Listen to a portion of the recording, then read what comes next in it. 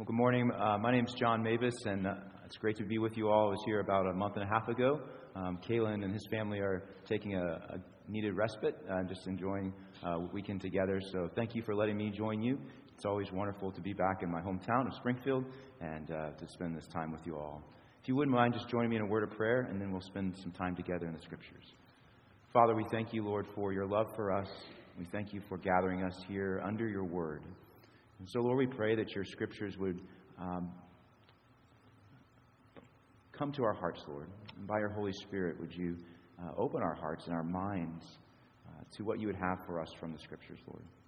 That our lives might be exposed and equipped and encouraged, even convicted, Lord, from the words that you have for us this morning. So, Lord, Holy Spirit, would you come amongst us and continue to guide us in these moments. In Jesus' name, amen.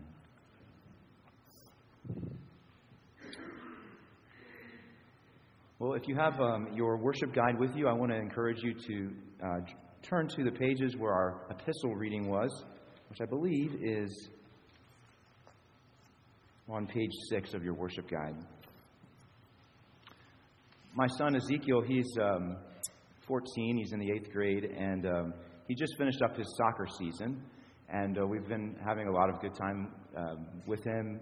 It's a new school, and we live up in the Chicago area, and so we've been enjoying getting to know the area, but also encouraging him on this new team. And as we were finishing up the season, we were kind of talking with him a little bit as he was sharing. He's gotten the opportunity to play a couple different positions, some that are new to him. One of those is defense. He's always played on the offense, and over the last couple games, his coaches had him play on defense to sort of just learn a new position. And we were talking about how the game feels different when you're in a different position. And you sort of have to learn a whole new strategy of how to approach the game and learn what your role is in the game. And we were talking just about the very nature of defense and how that shapes so much of how he approached the game. But I also think defense shapes a lot of how we as Christians can sometimes feel in our lives as well. On the defense, we sometimes feel like everywhere we turn, we might be on the defense. Maybe it's just personally, we feel like we might be a little on the defense sometimes. We know nations like Ukraine feel like they are on the defense right now. Our culture, and as a church, we might feel like we're defending against a culture that might be eroding around us. Families sometimes wonder how to defend themselves or their children from a world around them and a society that might lead them astray. Individually, we might kind of wrestle with feelings of being on the defense relationally or emotionally. Being on the defense can often shape how we react and respond to all of life. Our passage today in 2 Timothy chapter 4, verse 6 through 12, the Apostle Paul is sharing with Timothy about his own defense. He's been under a battle, a legal one, yes, a spiritual one, a relational one as well. Paul tells us in verse 16 that he was before the Roman Caesar on trial for his testimony to Jesus, but that he had to make his defense all alone, that there was no one else there with him. Yet while he had been abandoned by others, he tells us in verse 17 that the Lord Jesus gave him his presence and power, even as he testified by himself. And it was with this confidence and this deep connection that he had with Jesus that he had an assurance to keep him going even in that prison cell as he awaited his execution, that he had, in verse 7, he says, fought the good fight, that he would finish the race, and that he would keep the faith all the way to the end. While he would receive no mercy from Caesar's judgment seat, he knew, he tells us in verse 8, that he would with confidence lay hold of the crown of righteousness, which the Lord, the righteous judge, would give to him on the day of his appearing. Paul shows us in this passage that in a world that is filled with dangers, desertions from people that are close to us, deceptions, that we can trust in Jesus to be the safety of our souls, even when it seems very lonely at times. I wonder for you, do you ever feel like you're sort of on the defense? It's a spider web right here. Sorry. I'm on the defense from a spider. Do you ever feel like you're a little defensive in your interactions with others? Do you ever feel threatened by someone's perception of you or maybe their competition with you? Do you ever feel insecure in an interaction with someone, and you might feel a little contempt for them or a little condemnation towards them? Do you ever sense that your soul might be under attack from the fears of our society, maybe the failures of our own sin, or even Satan himself, that you feel like you're on the defense? Well, even with these threats, as we look at this passage today, we can have confidence, as we just sang, and courage that Jesus is the one who gives us strength and safety for our souls. But how do we walk in this confidence and courage? It's one thing for Paul to say, I'm confident the Lord is with me here. But what did that look like for him, and how can it be at work in our own lives? Well, first, I think in this passage, we've got to be realistic about the dependability of others. Paul has to talk about this in his own life. He's not an isolationist.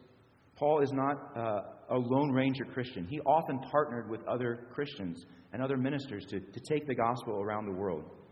But he knows the hurts, but also the help that fellow believers can bring to us. In 2 Timothy 4:9-15, he sort of lays out for us some of these relationships that he's experienced and is experiencing. He tells us Demas deserted him completely for the love of this world. We don't know if that means it was maybe fear of imprisonment, maybe physical comfort. We don't know exactly why. We know that he was deserted by Demas. Alexander the coppersmith, who probably was from Paul's hometown, somehow hurt Paul in some way and the message of the gospel. Paul's teammates, his fellow ministers, also had to be sent away from Paul for different reasons. He tells us that Crescens to Galatia, Titus to Dalmatia, Tychicus to Ephesus, they all had to go and do their own work. Yet Paul was blessed with Luke, the great physician, the physician who was near him as a confidant and a partner in the gospel. This week, we celebrated St. Luke's Day, if we were following the church calendar, on October 18th. And there's a wonderful collect in our prayer book about Luke's ministry that I think maybe Paul felt when he was there with Luke. The collect says this: Almighty God, you called your servant Luke to be an evangelist and a physician of the soul. Grant that by the wholesome medicine of the doctrine he taught, all the diseases of our souls may be healed through Jesus Christ our Lord.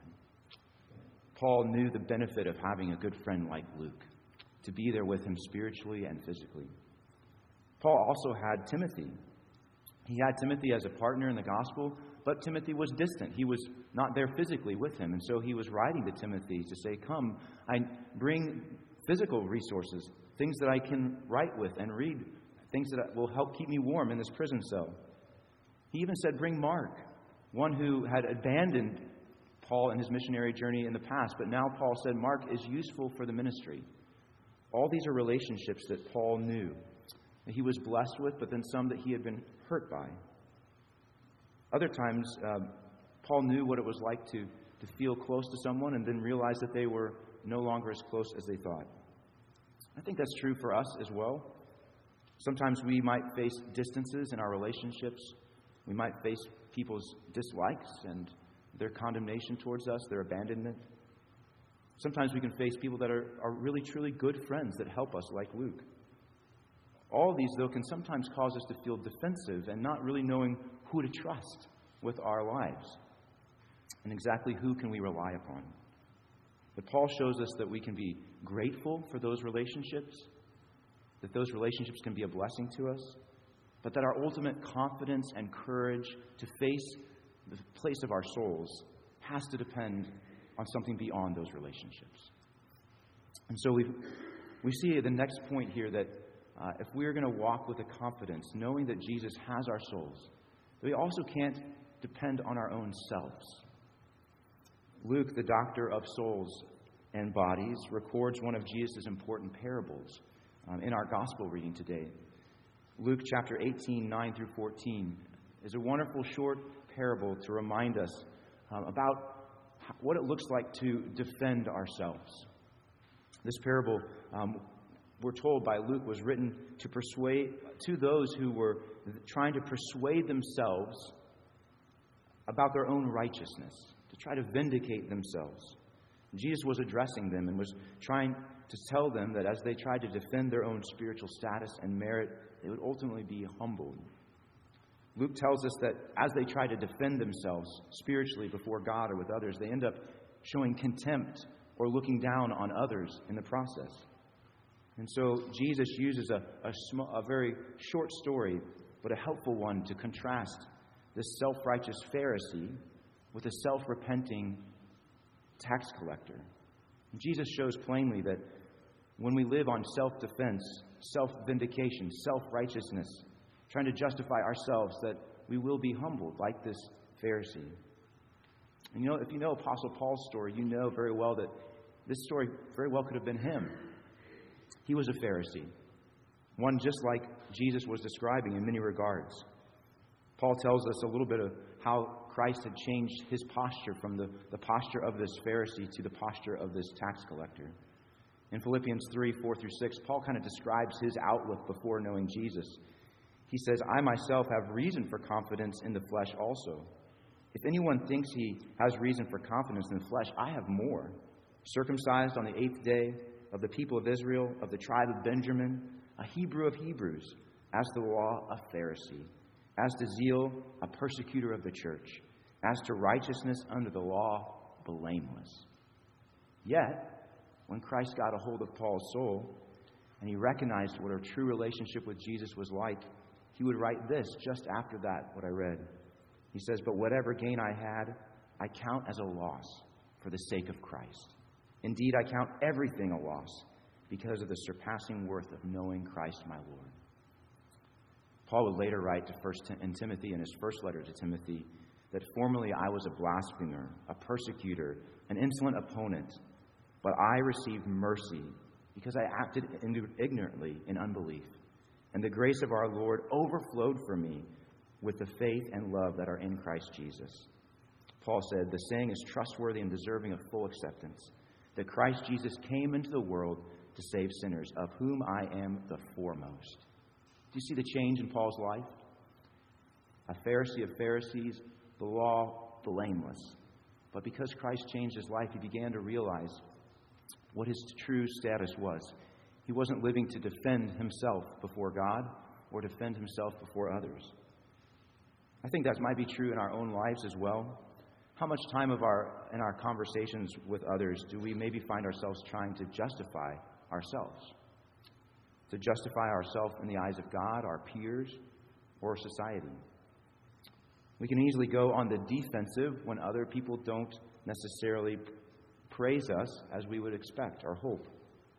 We've worked so hard to earn that, and they didn't give it to us. Unfortunately, Jesus tells us this type of exalting will only lead to humbling. And it can also cause us to harm and hurt others at the same time and dishonor God's amazing grace. So, by God's grace, we can lay down this sort of defensive, this reactionary way of living and seeing the world and find confidence and courage that Jesus has our backs. He has the security of our souls. And that's the third thing that Paul, and the final thing that Paul shows us in this passage, that we can rest in the dependable defense of Christ. Before Jesus' ascension, he promised his disciples, you remember, he said, "All authority has been given unto me." And he said, "Go and make disciples."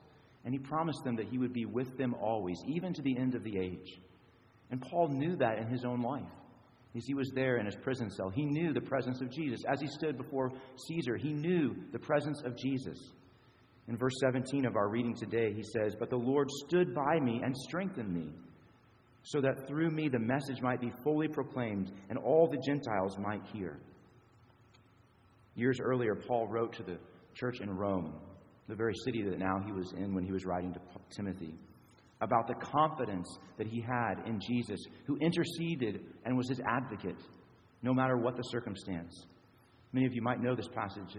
It's a wonderful passage reminding us of how Jesus has our back, even when we feel most vulnerable. Romans 8:31-39. Let me just read these passages because I think they so illustrate for us how Jesus is at our defense. Paul says, "What then shall we say to these things? If God is for us, who can be against us? He who did not spare his own son, but gave him up for us all, how will he not also with him graciously give us all things? Who shall bring any charge against God's elect? It is God who justifies. Who is it to condemn? Christ Jesus is the one who died. More than that, who was raised, who is at the right hand of God, and who indeed is interceding for us. Who shall separate us from the love of Christ? Shall tribulation, or distress, or persecution, or famine, or nakedness, or danger, or sword? As it is written, for your sake we are being killed all the day long. We are regarded as sheep to be slaughtered. No, in all these things we're more than conquerors through him who loved us. For I am sure that neither death, nor life, nor angels, nor rulers, nor things present, nor things to come, nor powers, nor height or depth, nor anything else in all creation will separate us from the love of God in Christ Jesus our Lord. Amen. Jesus is our dependable defense, Paul tells us. And he is not just an emotional assurance for us, but Paul says that as Jesus stood by me, he equipped me, he allowed me to share the gospel so that all the Gentiles might know as well. And that's what he does in our lives as well. As we lean on him, as we depend upon him as our defense, our neighbors, our families, our world around us sees the dependability, the intercession of Jesus in our lives, and sees the difference. Paul, with confidence, could say in verse 18 of our reading, "The Lord will rescue me from every evil deed and bring me safely to his heavenly home." This is what it looks like to live in and to know the Lord as our defense. Our psalm said it so beautifully in verse 12 of our psalm, "For the Lord God is a light and defense." And verse 13, "O Lord God of hosts, blessed is the one who puts his trust in you." So as I close, I must confess that I'm not here yet, though. Maybe you're not either. Too often, I can become too defensive in my conversations. Maybe with my spouse, my wife, Elisa. Maybe with my children. Maybe I may be too prone to feel like I need to justify myself with others. Maybe even to God to try to prove myself. Often, sometimes, I might think that I'm responsible for defending Jesus, even to our culture around us. Yet all of these do not actually bring about the compassionate message of the gospel in these conversations. Instead, it often causes me to treat others with contempt, maybe a sense of competition, maybe anger or anxiety at times. How about you? Where is your defense today? Where do you place your eternal trust? How is it shaping your soul? What's the fruit of it in your relationships? Maybe just a few things to examine as we close. Sometimes it might be a religious self-trust, a defense by our religiosity of thinking we've got it all together just perfectly. We've got the liturgy down. We know the right things. We do the right spiritual disciplines. We've got our defense there. And Jesus has a word for us that we do those things, yes, but we do it with a humble reliance upon him, not to justify ourselves. Sometimes it might be a physical self-trust. Our defense is on what we have physically, our bodies, maybe, our possessions, what we can garner physically to validate us. Sometimes it might be emotional self-trust. My feelings, my passions, and how I'm doing today emotionally drive me and are my place of security. Sometimes it might be a social self-trust, where I fit with those around me and how they see me. That's my sense of defense. Or for some here, it might be an intellectual self-trust. I've reasoned things out and I don't need God as much as I thought. Or I can do it just fine over here and let God in over here. Not realizing that I'm truly completely depending on my own defense. All these are areas where we can invite the Lord Jesus to stand with us, to invite him to come in the midst of our lives. So I want to encourage you this week. As I'm praying and asking the Lord's help, I want to ask you to do as well. We can find confidence and courage in Jesus to be the strength of our souls. We can find assurance in him so we don't have to live with contempt, comparing, but instead with the humble compassion of Christ. Let us pray. Lord, we thank you for Paul's example to us. We thank you for people like Luke in our lives that encourage us.